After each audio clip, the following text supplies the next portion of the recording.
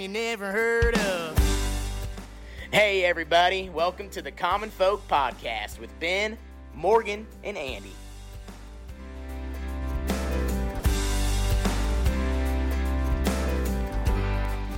Welcome back to Common Folk. We're back. We are back. Surrounded by a bunch of alcohol. Yeah, we'll get into that. But Yes, one thing that I noticed is Andy has a drink, but no one else does.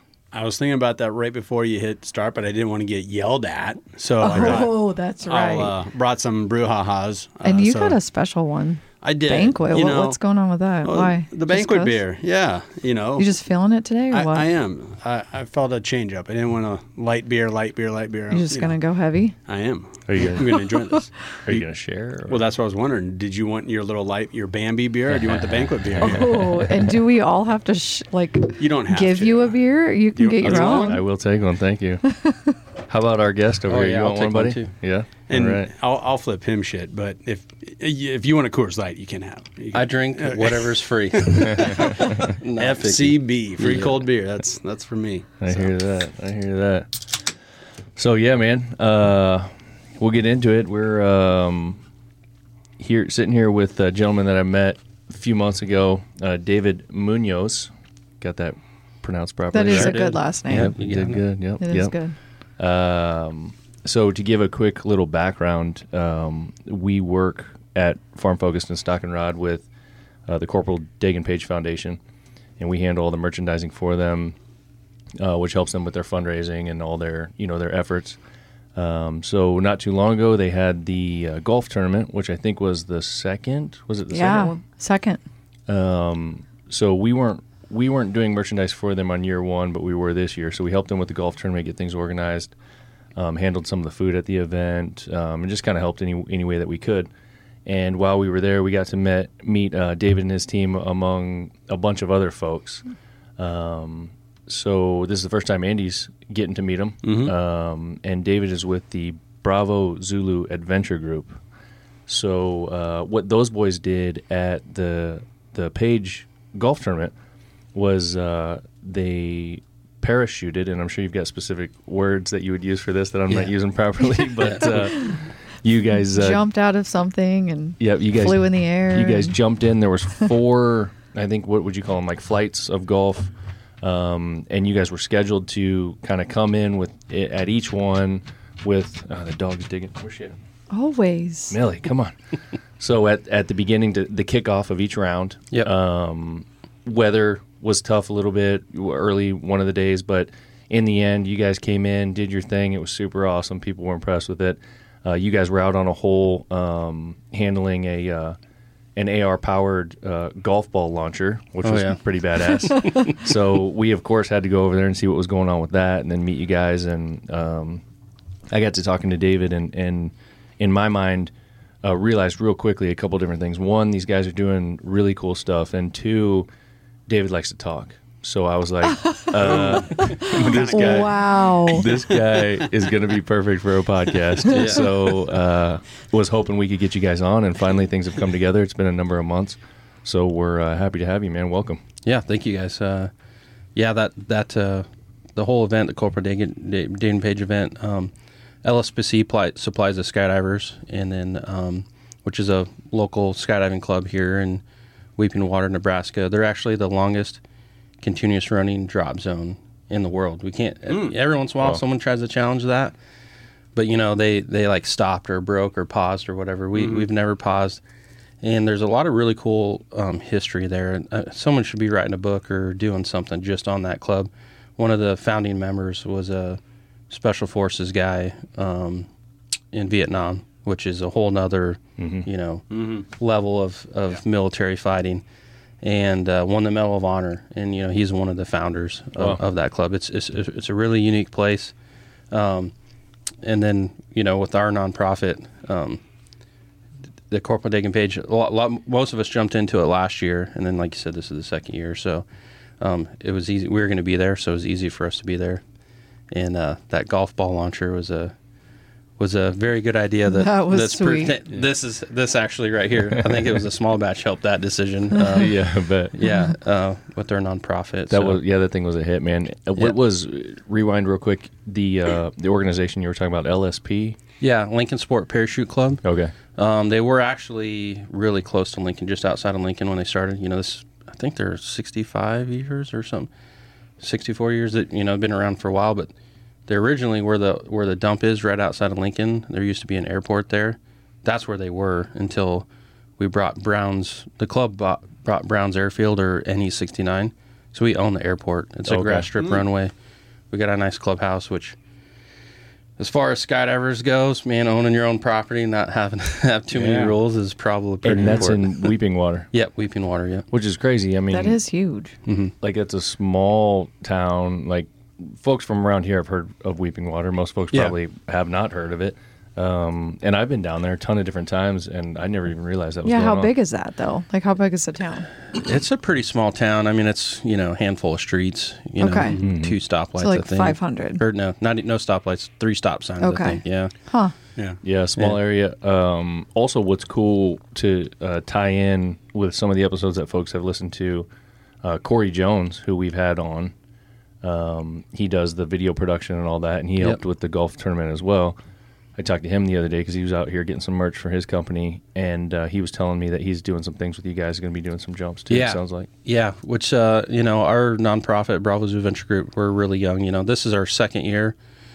First year actually doing stuff. We formed last November, so this is our second year in existence. But first year really doing stuff, and anytime we can barter some services back and forth. So he's going to help us out with some video stuff. He does such good work. Oh, dude, that Corporal Dagan Page video was phenomenal.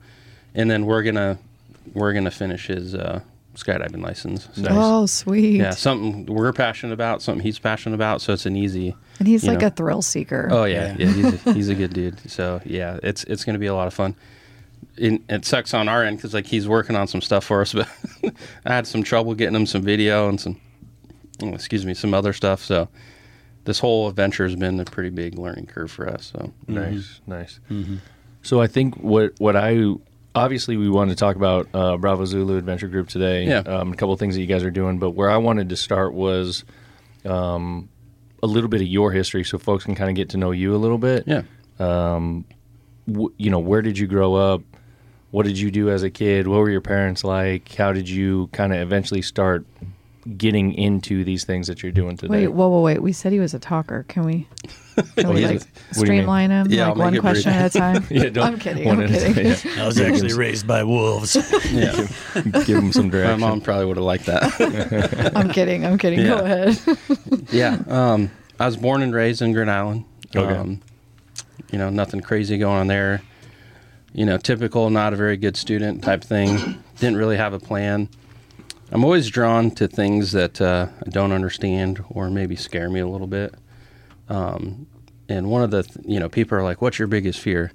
Being stranded in the middle of the ocean. Like, people don't realize how vast certain things are. Yeah. Mm-hmm. And I love the universe and all that stuff. Neil deGrasse Tyson's someone I watching forever. And man, just think, you're definitely not top of the food chain. Like right here we are, we got knives and guns and we can walk around, kind of do whatever we want. Right? It's kind of like a false sense of security. Yeah, exactly. Yeah. Right. Yeah. You're in the ocean, you're, towards the bottom of the food chain, You're a minnow. Yeah, exactly. An octopus can be like, what's this? And just pull you down and you're done, Yeah, you don't even have fins. Yeah, exactly. Or gills, none of it. Yeah. You can't swim that great. You can float probably for a while, but. Yeah, there's a handful of them like whales. They evolved back to the ocean, which might be their saving grace. I don't know. We'll see, right? Yeah, yeah. Evolution's it's for as long as we're alive, it's a very small snippet. But so I actually tried to join the Coast Guard. I don't know if they thought I was serious or not, because the recruiter kept on blowing me off, and it's Nebraska, right? So how many people really get from Nebraska? And then coincidentally, one of my friends that lived about 8 blocks from me, his parents were out of town. We got really hammered, and I actually told a story not so long ago. I didn't realize they stopped making Bacardi 151. You guys know that? I don't make it no more. It was definitely college last time I had it, so I don't know. Yeah, so that really hurt my feelings when I needed to find me a bottle just for old time's sake. But went to this girl's house, kind of messed some things up in the house. We were drinking Bacardi 151, you know. Mm-hmm. We're 17 years old at the time. And next day at school, confronted by this guy in a uniform, and he's driving a Cut V, you know, decorated with, you know, one of the nicer ones, not the green painted ones. And I was like, oh, shit. And turns out her dad was a recruiter for the Nebraska Army National Guard. So I was like, uh-oh. He's like, hey, me and you got to have a talk. And I'm like, oh, boy. Here we go. Yeah, you know. I broke a few little trinkets and some other things in their house and broke one of their plants. But went to his office, and he's like, does your dad let you drink beer at home? I was like, well, he doesn't hand it to me, but, I mean, if I bring it, you know, he's not like a big deal for him. And so next thing I know, we're sitting there drinking beer and eating pizza. You know, this whole time I thought I was in trouble. With this guy? Yeah, with this. We're at the recruiting station. Oh, yeah, so shit. This is early 2000s, right? So there actually was a bar in the Grand Island Armory. Okay. The aviation battalion took it over, and I want to say like 2008 or 2009. They got rid of the damn bar. So, you know, there's always keg of beer or something, you know. That's why recruitment's down. Yeah, exactly. I mean, come on. This is why. Now we got it. And when they took that away, we actually took the old pop machine out of there, and all the out of order slots was Busch Light, you know. Yeah. yeah, there you go. So, but yeah, we got to talking. A few of my friends actually enlisted, and I didn't even know that. He's like, you know these guys? And I was like, yeah. I was like, I'm friends with them. He's like, well, they enlisted up. And they showed me the 19 Delta Cav Scat video. You know, they got jet skis and dirt bikes and stuff. I'm like, all right, let's sign me up. Oh, you know? my gosh. So they totally like hook, line, sinker right there with the beer in the video. Yeah. I still haven't ever seen any of the. I've seen a dirt bike. Didn't get to ride it, but I've not seen any of those assault jet skis. Yeah.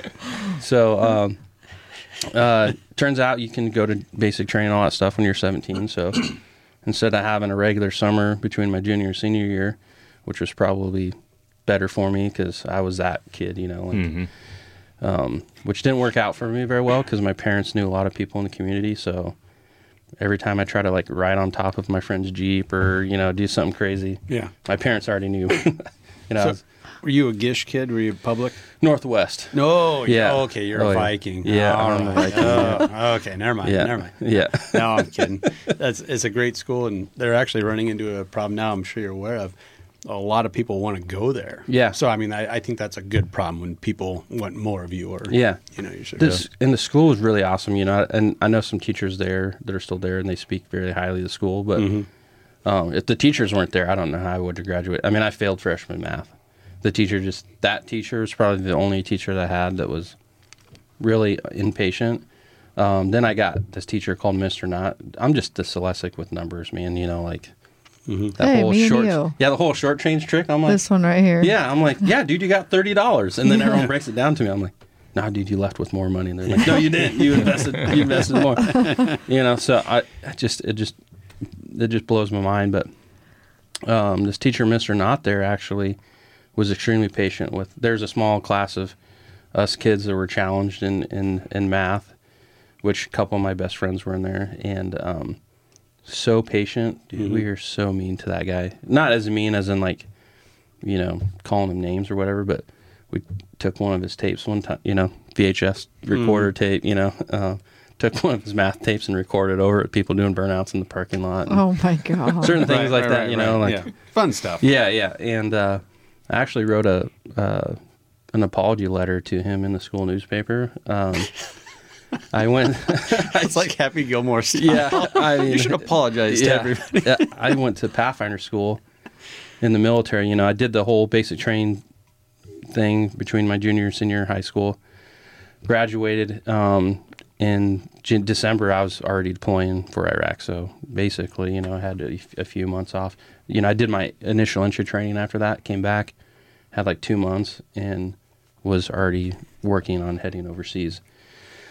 I come back. I tried to switch units and stuff like that because I got to go to a version of sniper school. It was right when they were kind of switching through urban sniping. and your classic stalking stuff. So it wasn't we went through all the shooting stuff. We didn't do any of the urban or the stalking out in the fields. We did more of the kind of urban stuff. We still got a certificate, but there's some controversy, and Sure. we didn't go through the full course or whatever. Yeah.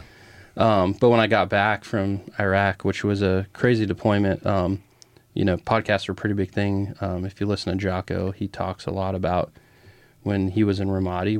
I've actually met 99.9% sure I was in the same room and met Jocko and went on some missions with him. Yeah. I'd love to sit down and talk to him because he talks about us being over there because we were made up of all National Guard units over there in Ramadi.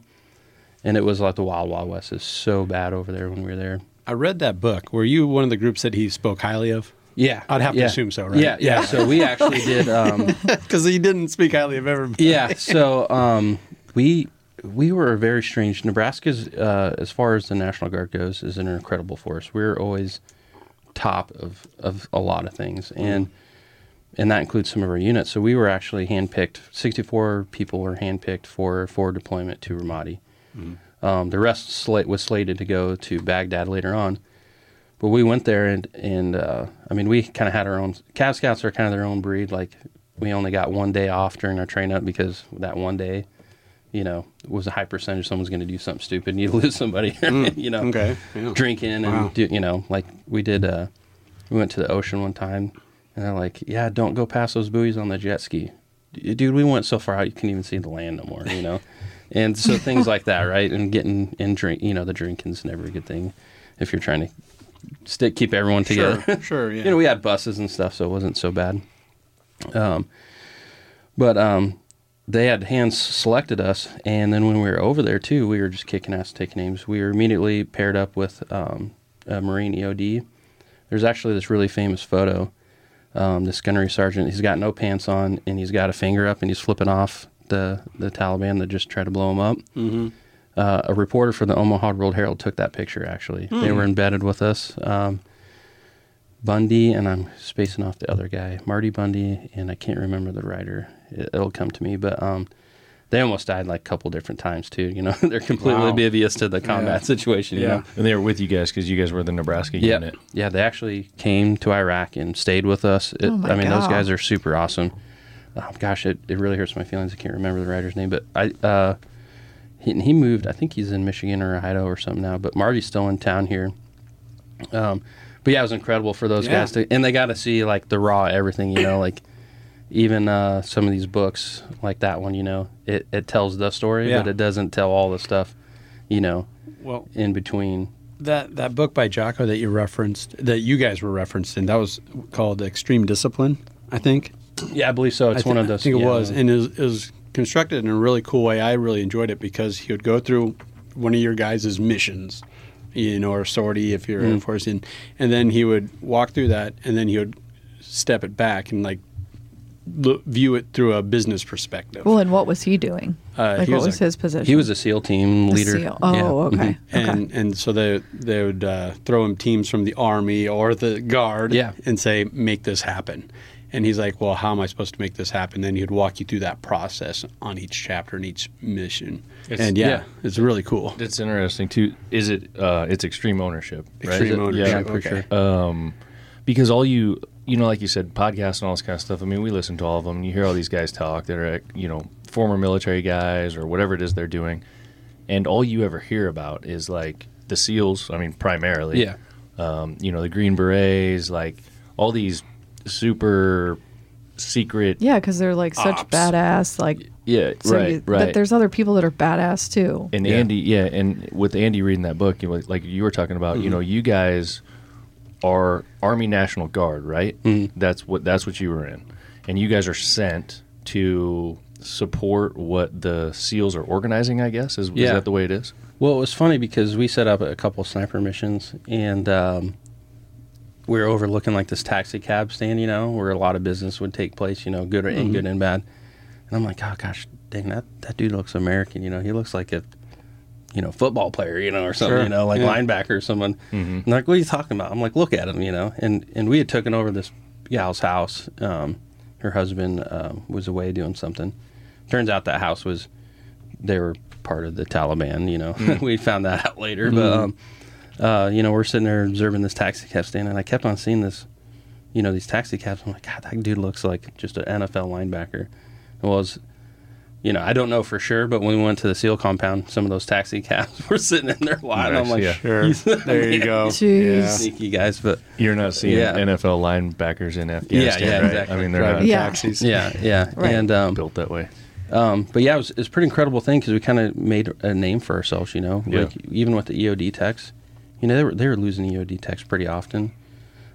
We did lose one, but compared to previous years, you know, that was pretty big deal just in numbers wise. And it sucks. None of us really wanted to come home because we were so worried about them. And then they lost like 4 guys after we had left. So that, I mean, that's, you know, the survivor guilt is pretty big when we really kind of think about those things. But How long were you there? the total deployment was 18 months, but we were boots on ground in Iraq 1 year and 22 days. Wow. Yeah. Okay. And but yeah, we made a name for ourselves, and these guys are like, oh, you know, these guys can run support for us, because a lot of times they would hit these buildings or go into these towns, and people would run away, and you can't really find them. So, you know, the first time we're like, you know, the first time they just stuck us out on the perimeter, you know, and some Rangers and stuff were in there, and we took it serious, and they saw that, and they're like, oh man, we got another one. So we did a couple more missions, and one of them actually entailed being basically their backup, which was pretty cool. They didn't need us, but you know, we loaded up on Navy helicopters, and we're flying around for 2 hours, and if shit hit the fan, we were gonna land and fight with these guys. Yeah. Which I was like, oh shoot. Yeah. You know? The firefight's real. Yeah. And so yeah, it was really cool. And you know, he talks about it in the book, and then even on some of his podcasts. And one of the things, you know, people give a lot of shit to the National Guard, and I get it. You know, it's a friendly type of thing. But even like Jocko says, is, you know, we had a master welder with us. You know, this was this was 2000, late 2004, early 2005. And the IED thing was just ramping up, and they didn't really have a bunch of up-armored Humvees, but they had extra armor. Man, we were welding and customizing stuff. This guy worked at Case New Holland in Grand Island. Yeah. As a welder. Yeah. Dude, he was welding up everything and stuff. Just the coolest dude, you know. And, That's crazy. you know, we had teachers. We had all sorts of stuff. So, like, even my lieutenant, Matt Misfelt, he owns Patriot Homebrew Supply out in Elkhorn. He mapped out everything, you know, super nerd, but super good guy, like missions and op tempo and where we were getting hit. And so, like, we had data to, like, oh, man, this is kind of a crazy area, you know. And so all that stuff comes into play. When you get an active duty unit, they're just a soldier, you know. So we can kind of play to those strengths and weaknesses. That's very interesting. Yeah. And you think about Yeah, it like is. just all those expertise that those folks Yeah. are bringing to it. Yeah. That welding thing, that's such an interesting story. Like, Oh, yeah. you don't think about, like, I wouldn't think about that. I've never been there. I don't know what it's like. I imagine, you know, you guys are outfitted with everything you need, and it's all set up, and everything's good to go. But no, the reality is you're there, and you start realizing, hey, this ain't working. Yeah. And we've Yep. got a guy here who can start customizing some shit. Let's get this rolling, get that rolling. He does. It starts saving Yep. lives. It starts giving you the leg up. Like, that's so wild. So Yeah. Jocko never said, like, who has a liberal arts degree? Yeah. Who here? Yeah. But the welder dude that worked at Case IH there on the outskirts of town, he was a public guy, right? Zolkowski, I think was his last name. Or was he a Northwest guy too? I don't know. Ah. I think he grew up. I'm just not giving sure, you a yeah. bad time. It's, Yeah, it's kind of fun. you might have been. It's kind of fun. but yeah, and like you said, you know, even when we were working with the SEALs and stuff, they gave us some things, you know, because Sure. this is still early on, kind of in the war, and you were just, you know, all the military stuff's one size fits all, you know, and you know, we had some guys get killed, you know, by not having anything right here, so then they issued us side plates, you know. That was in the book, I think. Yeah.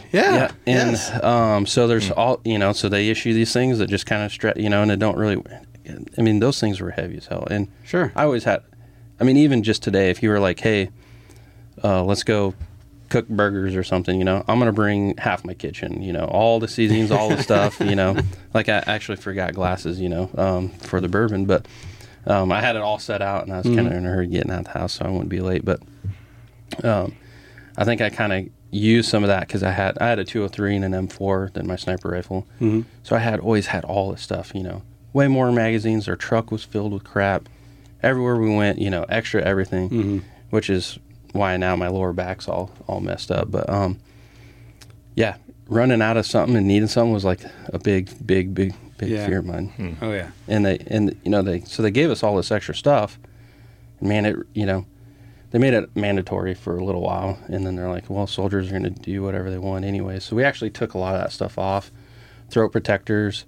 We had one guy almost lose his family jewels. They even after a piece of shrapnel hit him, and he was still worried he was going to lose them. They were turning purple and all sorts of stuff. Shoot. So some people put the groin protector back on, but for a little while there, we had 2 Grand Island Police Department officers with us as well, too. And they got us some of that soft body armor, so we could wear just plate carriers. Oh man, we got in so much trouble for wearing just plate carriers. Like, oh, we got soft armor underneath, and they didn't care. So we, some of the guys kind of put their kit. If someone was going to see them, they had a regular kit, and then they had their other kit. And now today you go anywhere, it's all that type of stuff. All these, Surefires had just came out. They're the hard plastic. They didn't even have metal ones yet. Stuff like that. ACOGs weren't really a big thing yet, is all the... So the outfit now, or the uniform now, is different with all the... Oh, yeah. There's so much... It's a lot lighter, the technology, yeah. It's better. Technology is insane now. I would honestly hate to be fighting a war now, because drones are a thing now. Oh, yeah. That has to be some scary shit, Yeah. You know what I'm saying? Like, yeah. Just even watching some of the videos of what's going on now, they're just tooling around with drones, Yeah. And, Yeah. Gamers are the new elite warriors. Yeah, exactly. They're really good at it. So what do you think you were carrying? Like 30 pounds? 20? About 150, 180 pounds on a game. Oh, yeah. No. Oh, yeah. Just the plate Who can do that? Just the plate with no equipment on it was about, I think it was pushing 80 pounds. Yeah. And then plus, that's carrying Ben around. Yeah. Not now. That's yeah, carrying Andy around. Yeah. There's some of those memes, like where about like, you don't know what it's like here. to take a bra off at the end of the day, and then it's a soldier, taking off his vest. What? I've never heard that. Oh, Have you heard that's that much? Carrying that much. I That's did not insane. know the weight. I mean, I definitely expected it to be more than 20 or 30, but I didn't expect it to be that high. And the plates now are they weigh a little less, but our plates were super thick with the side plates on. And then that's like an 8-hour day. Yeah, I mean sometimes they're 2-3 hours days. Like I got this really great story. We did a lot of missions with Anglo teams where they're specifically trying to get certain guys that were laying IEDs or troubled areas. They'd watch out. And these guys have air assets and all this other stuff. So they're like, hey, we need a couple snipers. You guys want to go on this mission? I'm like, oh, yeah, cool. And they're like, all right, we'll pick you up at 10 o'clock at night. We'll go out there. We're going to spend a couple days out there. We might not go until the next night just to kind of throw them off that we're not just driving out there or whatever. And I'm like, oh, yeah, cool. And then so I eat some dinner chow. And this is Yahoo Messenger. That's what we had, So I go to the internet lounge, get on Yahoo Messenger, and we actually were smart because we're Cab Scouts. We had brought our own internet system with us. Oh. So we contacted a guy in Italy, like, what do we need to have internet over there? He's like, oh, buy this stuff. Every once in a while I'd be down, so it just happened to be down that day. The guy was down for maintenance or whatever. So I had to go to the internet lounge, and I opened up Yahoo Messenger. My girlfriend at the time was like, I got to tell you something. And I'm like, oh, shit. Oh, no. So she breaks up with me, and right as she breaks up with me, my driver came in. He's like, hey, dude, you're going right now. They're going right now, dude. And I'm like, oh, shit. And I had all my stuff ready. Yeah. I didn't even get a sign out of Yahoo Messenger. I'm glad no one kind of, spoofed it or whatever, But I go running out there, pulling the truck, and, it's kind of this little base, and they got like a little canteen there, have a chow hall or whatever. So I only brought 2 liters of water and 2 Snickers bars because I'll just grab a bunch of food there and I'll be good. So I jump in the truck. We go out there. We're like, hey, we're going to sneak in tonight. And I'm like, oh, shoot, okay. And so I try to go in the little canteen thing. They didn't have shit in there because their trucks and stuff were getting hit by IEDs. So I go out to this place, and we're only supposed to spend like a day out there. And we ended up spending 3 days out there. And all I had was 2 liters of water. Oh, Snickers 2 bar. Snickers. My girlfriend just broke up with me.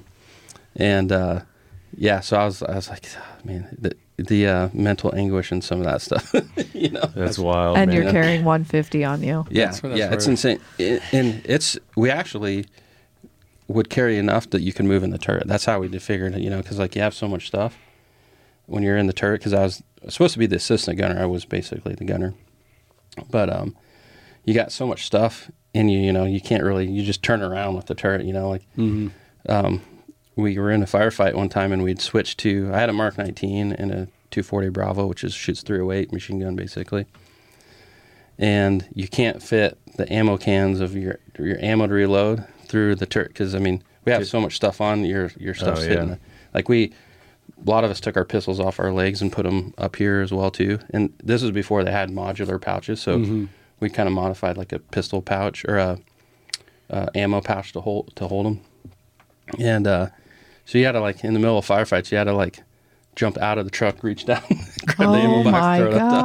Gosh. Yeah. My mom would probably kill me if she's seen some of the stuff that we had, which was great that we didn't have GoPros back then, because, like, not that we broke the rules, but we had our own rules, you know. Yeah, you had to modify. You had Yeah. to do what works. Like, coalition speed limit was 35 miles an hour. There's no way you're going to get hit by all the IEDs, you know. So we went 71 miles an hour because that's as fast as our Humvees would go, you know. And we got yelled at a couple times for that stuff. But I'd want to get to where I'm going. yeah, exactly. Pretty quick, I was too. like, whoever made that rule needs to come ride with it. Because in Ramadi, you go downtown Ramadi, the name of the game is, you know, how many IEDs can you not get hit by, right? Because they're just poof, poof, you know, just blow those suckers up all the time. We got hit by a handful of them. Our other platoons got guys injured by them quite often. And at some point, actually, the MPs were in charge of kind of that, taking people to Corregidor, which is a base at the end of Ramadi. And they had lost so many people, they were basically not combat effective no more. So we were actually the only ones allowed towards the middle and end of our deployments to take people up and down that thing. Yeah, good rule. Only go 30 miles an hour. Yeah. Yeah, I like that. Yeah. So you take all that into account, and you know, and eventually that deployment was over. What happens after that? I mean, where do you go from there? Yeah, so this actually comes in where the I told you I do full circle. So that apology letter to my math teacher. Ended up joining a rigger unit. I tried to go to the sniper unit to Lurs, but like most units like that, if they don't know you, they're not going to let you in, right? They're not going to taint their pool of excellent soldiers by just some random dude coming in, you know. Which turned out I ended up becoming really good friends with all these guys later on anyways. So basically I didn't have a home to go to, and they had this rigger unit, and they're like, well, you're going to go be a rigger. What's a rigger? Yeah. Parachute rigger. So, Okay. Yeah, so a parachute rigger is a 92 Romeo in the Army. The aerial delivery specialist is technically what it's called. So you're just like you're on a plane, or you're helping people get in their suits? Wait, I don't get it. So we pack the parachutes that you would put on to jump out. Okay, okay, or, gotcha. Rig loads to be airdropped in. Yeah, so Okay. a lot of the stuff in Afghanistan, a lot of those places were so out there. They used low-cost, low-altitude parachutes that they can just throw out, and then they just burn them, you know, afterwards. A lot of them basically got their supplies that way. And that stuff's packed up by parachute riggers, you know. Anything from food, water, supplies to equipment, like even, you know, earth-moving equipment, 42,000 pounds or less, you know, we'll throw it out on a parachute. Wow. So Humvees, all sorts of things. But the big mission is the airborne dropping paratroopers and stuff. So to get this job, you have to know how to jump too? Yeah, so to be a parachute rigger, which why I didn't complain too much, is you have to go to airborne school. You do. The one thing about being a rigger is before you can touch it, you have to be qualified or, you know, have experience with it. So we took full advantage of that. So I went to airborne school, went to air assault school because we touch the equipment used for swing load. Joint drop air load inspector. So when you rig up these, you know, 42,000 pounds or less, you know, there's a lot that goes with it. So that's a whole nother course. Jump master school, and then Pathfinder school. And that's the one where I wish I would have paid a little bit more attention to math. Teacher wasn't lying. Yeah. I'll admit this. Like, I never did the square root on a calculator or the Pythagorean until I was in that school, right? So I'm like 25 or 26, and I couldn't figure out how they're, you know, and I'm not saying too much because I'm like, oh, shit, you know, I'm screwed here. And I was like, I had to raise my hand. I was like, hey, I can't get the same answers in one. I've never used this square root button before in my calculator. And the instructor just looks at me, he's like, dude, you're not going to make it, and walks off. I'm like, oh, shit, dude. Was that on a TI-81 or TI-84? I still have it. Yeah, it's like, yeah. Damn thing. Yeah, I'm going to keep that calculator forever. But, and it really hurt because, like, they say the whole course is hard, and I was sailing through it pretty good, 96, 98 scores. How to calculate an air assault serial. Basically, Pathfinders, if you're going to come in and assault someone with helicopters, we'll tell you when to load, when to take off, when to come back. Like, we can figure all this out. So that was the first test, and that wasn't so bad, right? You have like a planning load, flight time, coming back. Like, I was like, oh, this makes sense. This ain't going to be so bad. And then there's just like a general knowledge test, and then there's sling load, which that was easy for me because it was parachute equipment essentially. Yeah. I'm like, yeah, I already know this, Got that on the pre-test.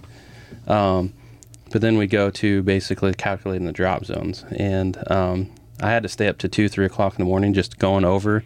I was like, I don't have enough time to learn how to do the Pythagorean theorem or the square root. So the Army's a very simple mistress, right? Like 8th grade reading level, and they pretty much give you every scenario you're going to get on a test because we're a little lazy, right? So they were probably recycling tests and all sorts of stuff. That's what I was planning on. So I went through every scenario. Basically, I just remembered how to get answers. Yeah. Oh, gosh. Yeah. Oh, yeah. It was brutal. So come test day, I sailed through the test. I'm like, dude, I got this, man. This is going to be awesome.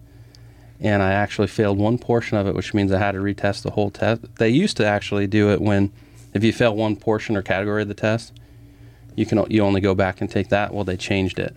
Oh, shit. So if you fail one section, you just got to take the whole damn test, and you get a little less time, too. So I'm like, oh, shit. But I failed it because your calculations change if the aircraft are using GPS or not using GPS. Oh. Yeah, and they were using GPS, and I calculated without GPS. I missed that small detail, which makes a big difference when you're calculating this stuff. So they got me fair and square, but on the retest, I passed, and same thing, sailed through the test. I was like, well, I'm going home because I felt the same, Cramming works, kids. You can memorize more than you think. Not for very long, but go ahead, cram it. Yep. It's so much information. It's a brain dump. And one thing about what makes Pathfinder School so hard, it's not multiple choice. It's fill in the blank.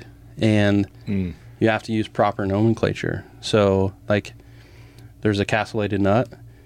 If you say inverted castellated nut, that's wrong because it's not an inverted castellated nut because that's what you just called it. It's a castellated nut that's inverted. Oh, come on. Oh, yeah. Hey. It's very specific. Fail me now. Yeah. I wouldn't make it. If you misspell something, they would count that. Totally out. Oh, that was me, too. I was like... You're screwed. Yeah. I'm out. Ben's looking at me like, oh, God. Kind of like that. I kind of appreciate that, actually. Yeah. Because I think your guy, Neil Tyson DeGrasse, right? He's like one of the big failures in our educational system is we're just teaching people how to take tests. We're not teaching people how to learn something. Yeah, true. So the Army what you're doing there is more like, no, you need to figure this out. Yeah. Don't guess between A, B, or C, or deduct. No, figure it out. Yep. That the whole mission is, and there's what we call badge protecting in Jump Master and Pathfinder schools at Fort Benning. It's now named Fort Monroe or Moore. Yeah, I think Moore. Is they're there to help you, but not really. Like you either going to get it or you don't, and there's a reason for it too. And I know a lot of people will get upset with like, oh, they should be there. They're your battle buddy. They're really not. Because they're not going to be if you're out in the field somewhere and you got to solve a problem. They're Yeah. If you're the only Pathfinder, there's not you're not getting any help out there either. So I kind of believe in some of their things that they do. There's some things soldiers do that I think are just a little bit too much. But making it hard, making people earn stuff is something that I'm always with. But when I got back from school, I felt like such an asshole, if I can say that on the air here.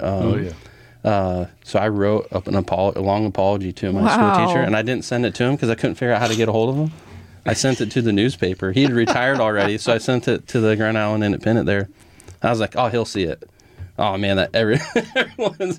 That's so cool, though, that you did that. Obviously, that was weighing on your heart for a while. Yeah, there's actually a lot. even coming back from Iraq, even I started to do Big Brothers Big Sisters. It just, a lot of this stuff puts things into perspective for you. Like, I was like, dude, my dad and mom, we were actually just talking about it this last Thanksgiving. Like, my dad's been super great hunting, fishing, doing cool stuff. Like, it's always been cool with me. And I earned was making my own money at like 8 years old, helping my uncle on the farm and doing paper out. And his rule was basically like, don't bring the cops home, man. You buy your own stuff, you wreck it, shit, whatever, And, my mom had a little bit different perspective on that. Some of us moms do. It's good to have the balance. Yeah. And, and like even growing up when my dad would go on hunting trips that I couldn't go on, like big hunting trips that he'd go deer hunting, that's when we'd always go eat Chinese food or something because my dad's like meat and potatoes type of guy only, so. And I have all these great memories of, both my mom and my dad and trips and going on things. Can you look something up there? Yeah. I think you're falling victim to the Dunning-Kruger effect, I think is what it's called. The Dunning-Kruger, where the more you are aware of something, the more you understand you don't know shit. Yeah. You think, oh, I don't need math. And then you see this little part, trying to join this force or that, where no, you need to know math. Yeah. It's going to come in, you're going to have it to survive. And then you figure out, wow, not only do I not know math, I don't know shit about math. Yeah. And it would really help if I'd have listened to my middle school teacher. Instead we gave him we videotaped over his VHSs that he was trying to teach us with. I still have that VHS tape. Do you? That was the closest I've ever got to expelled from high school. He passed away, but the assistant principal, he was so cool. Like, he knew we had, because a lot of us would go shoot geese or something in the mornings, and ducks. So he knew we had shotguns in our truck. Right. Yeah. And he knew that he could see the beer and stuff. And he'd always, at that time we were chewing and smoking. And sometimes we get caught in class, chewing. He'd write us passes to leave school. Yeah. And we'd go off the school property and do, chew or whatever and then come back. Like, he was such a cool guy. I'm pretty sure he would have fit in pretty well with us here too, and your friends. Sounds like the same stuff. He couldn't save us from that because we were encouraging people to do burnouts and stuff. Well, there's a line. Yeah. Well, it chipped a couple of students' windshields or something like that. So that's kind of, and I can't even remember the principals. It's the only time I actually met the real principal. And I mean, he was yelling. He's like, I want you to crucify these, all these. Because prior to that, we were doing burnouts in our own vehicles, and we couldn't park on the school grounds. A kid in my class lived right across the street, though, so we're like, there we go. I was like, Brian, we're going to come park in your driveway, And when we got we couldn't park, right? Well, before we'd leave and stuff, we had a little PA speaker, so we'd play, "We're not gonna take it." And I was like, "You didn't say we couldn't drive through the parking lot." We're not parking. We're making a couple rounds, and then we'll go park. Then you put you put their nose in a little bit with some Twisted Sister. Yeah. Ouch. Oh yeah. So yeah. You know what though? You take that mentality of like just figuring out the little loopholes and just like doing your thing and. Yeah, being a little badass, but not killing anybody. Yeah, I mean, you're out, and that when you look at the story you told about, when you're overseas, that's the kind of mentality that you actually need. You have to figure out those little loopholes. You have to figure out what the moves are you need to make to survive. You have to figure out how to have a little fun sometimes too. Was I right with that? Is it the Dunning-Kruger? The first line says, in which people with limited competence in a particular domain overestimate their abilities. Yeah. And then the closer you get to an expert, the more you view yourself as being a dummy. Yeah. So you have all these experts saying, "Oh, I don't know shit," and they believe it because they actually know what they don't know. Yeah. But an idiot, it's like, "Oh, I can figure that out." I know all of it. Yeah. So. One of the, in every organization, and with Bravo Zulu, we got a really great group of guys here that started this thing. And, we kind of each had our own dynamic, and I'm really good at shooting my mouth off, So we did the thing with Bottles and Barrels. They had a Oktoberfest where they had all the local breweries bring in their fall beers, their Oktoberfest beers. And then we were supposed to jump that day. We had aircraft issues, so we couldn't get out. And then the following week, we did a drawing. If you entered in, it's $20 to try all the beers for free, but you also got a ticket to do a tandem. Oh, shoot. Yeah. I should have done that. So, some people came in, didn't even want to drink beer. They just drew a ticket for a tandem. And when we did this, we we actually met Jimmy, the owner, and, we're doing the same thing here. And as we're indulging, some spirits and, because he's got it's a great store. It's off of, it's called Bottles and Barrels, but he puts out really great whiskey every Wednesday for you to try. But like expensive bottles too, like a $600 bottle of whiskey he'll put out there, I mean, it's going to be like $20 to try it, but it's been great for me because I don't trust people's palates when it comes to bourbon. I've learned in the last couple of years, especially since we've been working with Horse Soldier here, has kind of gotten me into bourbon, but we do bourbon raffles for Bravo Zulu.